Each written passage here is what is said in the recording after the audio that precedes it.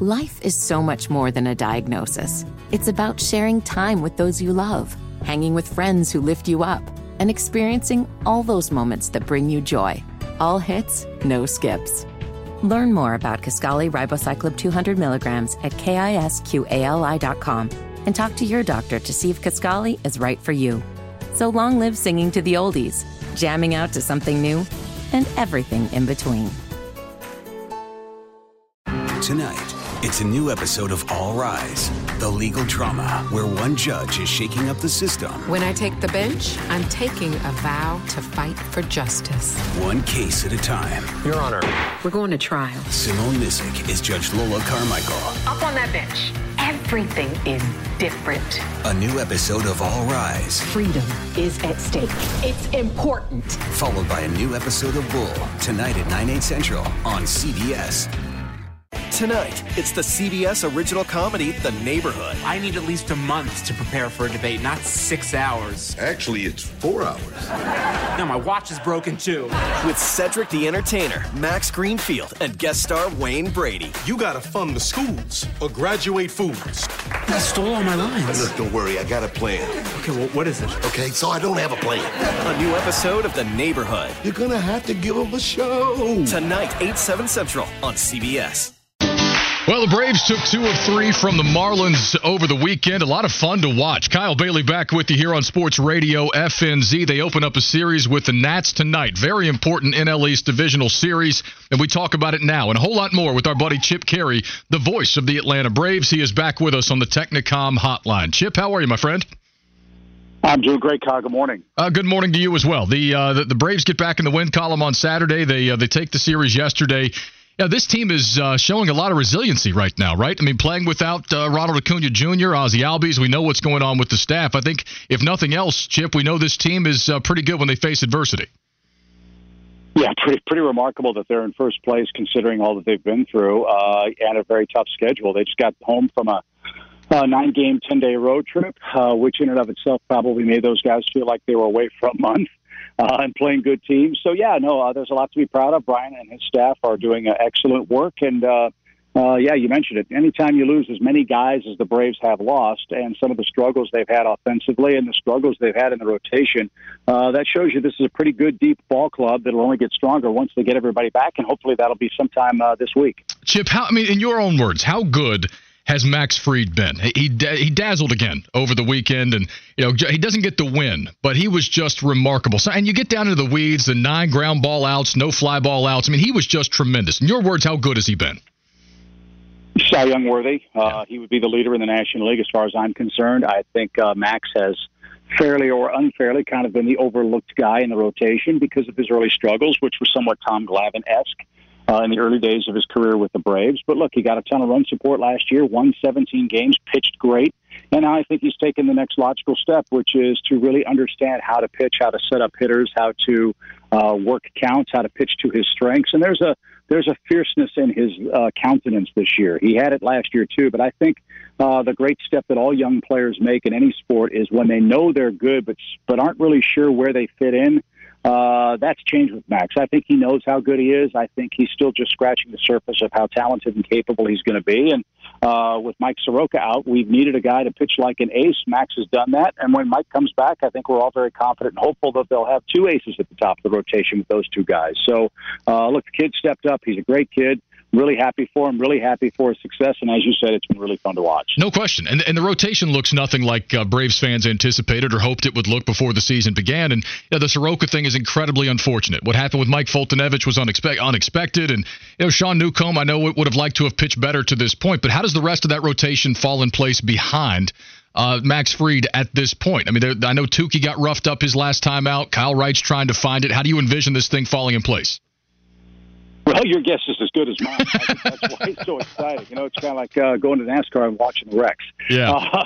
You hope that they pitch better. Look, these are young guys with a lot of talent. And I think what has frustrated the Braves in years past is some of these guys have not taken big, giant leaps forward. I think Kyle Wright is much better than he is. He just doesn't throw his fastball enough. Sean Newcomb has overwhelming stuff. He has enough stuff to be a big winner in the major leagues. He doesn't throw enough strikes. Tukey Toussaint Same thing. Look, it's all about throwing quality pitches at this level. And I think personally what we're seeing in the game is so much emphasis on guys with stuff that we forget that it's command that wins games. Look no further than the last game the Braves played in Miami. You had two starting pitchers that were out there throwing 88, 89 miles an hour, and those two guys pitched a combined 9 innings and struck out 14 guys. You don't have to throw 95 to be a big winner in the major leagues. You have to make pitches. And all too often, I think, with the analytically driven world that baseball lives in, all these major league teams are focusing on stuff over command and control, because it doesn't matter how hard you throw. If you can't throw it for a strike or make a hitter swing and miss, what good is all that stuff? So that part of it's very, very frustrating for me as an industry. I know Rick Kranitz is working hard with these kids. Kyle Wright hasn't thrown a lot of innings in the minor leagues. Touki Toussaint hasn't either. They're having to learn on the job under a very, very bright microscope and big expectations for this Braves team, which many thought and many still think has a great chance to get the World Series. But they're growing up, and they're going to keep running them out there because that's the right course of action. And we think that they're really talented kids with big brains that'll figure this stuff out, much like Max Fried did. At least that's the hope. Chip Caray, the voice of the Atlanta Braves, he's with us on the Technicom guest line. Sounding like Ronald Acuna Jr. may not get back as quickly as they'd hoped, right? I'd seen some anticipation of him possibly getting back tonight in time for the National Series, but more like maybe later this week. Is that correct? That's what I'm hearing, yes. Okay, so without him and Ozzie, I mean, Ozzie's still on the mend as well. What teams tend to galvanize, or you find things in a team when you have stars out? What have you noticed in this period now without Ozzie and without Acuna? Well, it's a different style of play. The offense is not nearly as dynamic as you'd expect. There's not a whole lot of base stealing, not a whole lot of hitting and running, because this is a high strikeout team, which is also somewhat surprising in 2020. So, in many ways with the DH, the Braves have become kind of an American League team, and that's not a criticism. You play the hand you're dealt, and that's what they're dealt. Without two table setters who can run and create havoc and go first to third and steal bases and steal home and all that stuff, the Braves don't have that available to them right now. So they've got Dansby leading off. He's not a guy that's going to wait for a walk. He wants to swing the bat. They moved Freddie Freeman to the number 2 spot, which may pay dividends. In the ninth inning of a close game, you might get him an extra at bat if you need to use him there. But this is a team that's built to hit the fastball and hit home runs, and they hit a lot of mistakes. But if you throw off speed stuff, I think sometimes they have some trouble, as do most teams around Major League Baseball, as I showed you, or as I talked about in the game on Sunday. So this is a team that's not feeling sorry for itself. Nobody feels sorry for the Braves, nor should they. They're in first place despite all these problems. And as you know, we tend to pick out the freckles on the supermodel as opposed to looking at the beautiful curves. This team has a lot of really good things going for it. And we're excited to get back in action and hopefully knock off the defending world champions starting tonight. I'm going to use that, Chip. If it's all right with you, I'm going to borrow that one. I like that one a lot. Sure. Yeah, help yourself. I will. No problem. The defending champs tonight, you said it best. And look, it's great that they're going to face the defending champs and somehow miss all of the big three. No Scherzer, no Strasburg, no Corbin. Does that almost ratchet up the pressure a little bit to take this series? No, I don't think they look at it that way. These guys are all major league pitchers, and they're here for a reason. And the Nationals are a really good team. They've got a tremendous offense with Soto and Eaton and Trey Turner, who's on fire. They've got some young players that we haven't seen. Carter Keyboom's in that lineup every day.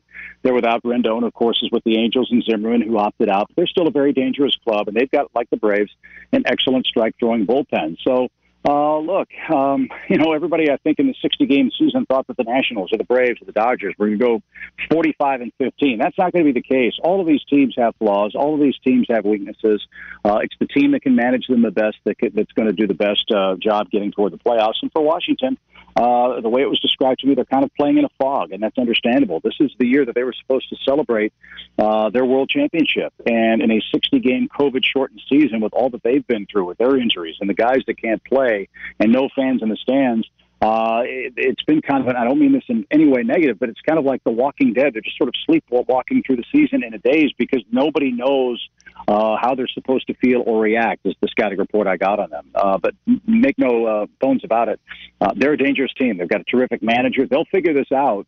Remember, they were 19-31 last year and ended up going to the World Series and winning it. So despite a slow start, don't sleep on these Nationals, even though you don't get the big three, because if you do, they can surprise you and put a hurting on you. Chip, a couple quick things, I'll let you go. Chip Caray, the voice of the Braves, he's with us on the Technicom guest line. I've got Braves fans asking me about potential call-ups, everything from Christian Pash to Ian Anderson. Are you anticipating any of that? What of that might make the most sense for the Braves? Maybe if Acuna's injury lingers or Ozzy's wrist continues to be a problem, I could see that. Ender has struggled. That's no secret. Riley and Camargo have both struggled offensively. Look, the Braves are looking for a spark. Pache played in a scrimmage at the ballpark on Saturday. Looked pretty good, so that's one option. Drew Waters is another. The question is, are they ready? The Braves didn't feel that they were coming out of camp. They didn't really have a roster spot for them. So I think that's TBD. As far as pitching goes, you've got Kyle Muller and Ian Anderson, who are right at the top of that list. They both pitched on Saturday as well. Anderson was particularly impressive. But do you start the clock when you bring them up here? Do you want to maybe break their confidence if they don't have immediate success? Because unfortunately, if they do struggle, you don't have the option of sending them back to AAA and giving them 4 or 5 games to work on stuff. They just go to camp and play catch. So it's, as I said, it's a season unlike any other. And the guys the Braves have are all very talented. These are the guys we've got. And barring Cole Hamels coming back, which we hope will happen in the next couple of weeks, or a trade before the deadline on the 31st, these are the 30 or 60 players the Braves had. They're still very good players. They just got to go out and do it, and hopefully they'll start doing that again tonight. Chip, what's been your response to the Major League Baseball reaction to the COVID outbreaks? Marlins, Cardinals, it looked pretty grim there for a little while, but it seems like baseball's gotten its arms around this. Yeah, I think so. I think it's out of an abundance of caution, and I think we're all in agreement with that part of it. I'm really proud that our sport is playing through, and I'm really proud that the other day they had a whole bunch of tests, and there were only 4 positives. 29 teams had no positives at all, so the protocols are obviously working. So all the naysayers and doom and gloomers who said we should have canceled have been completely and totally wrong on it. My own personal take is, look, we're going to have to live with this virus. It is not going to be miraculously cured by a vaccine. It's not going to go away anytime soon, and the nature and the idea of shutting down our society because of a virus is nonsensical to me. We need to protect the people who are vulnerable and do so smartly and wisely. I think we're wising up to that. But we can't shut down our economy. We can't shut down our schools. We can't shut down our sports. We have to go about the business of living safely, smartly, and compassionately. And I think baseball ought to be very proud of being an industry leader in that regard. And hopefully the better days are yet to come for all of us in the sport, not just ours, but football and the rest of society. Couldn't agree more. So on that note, last thing, how have the broadcasts been for you? What you anticipated, what you thought more difficult? I love hearing broadcasters' takes on doing these things remotely.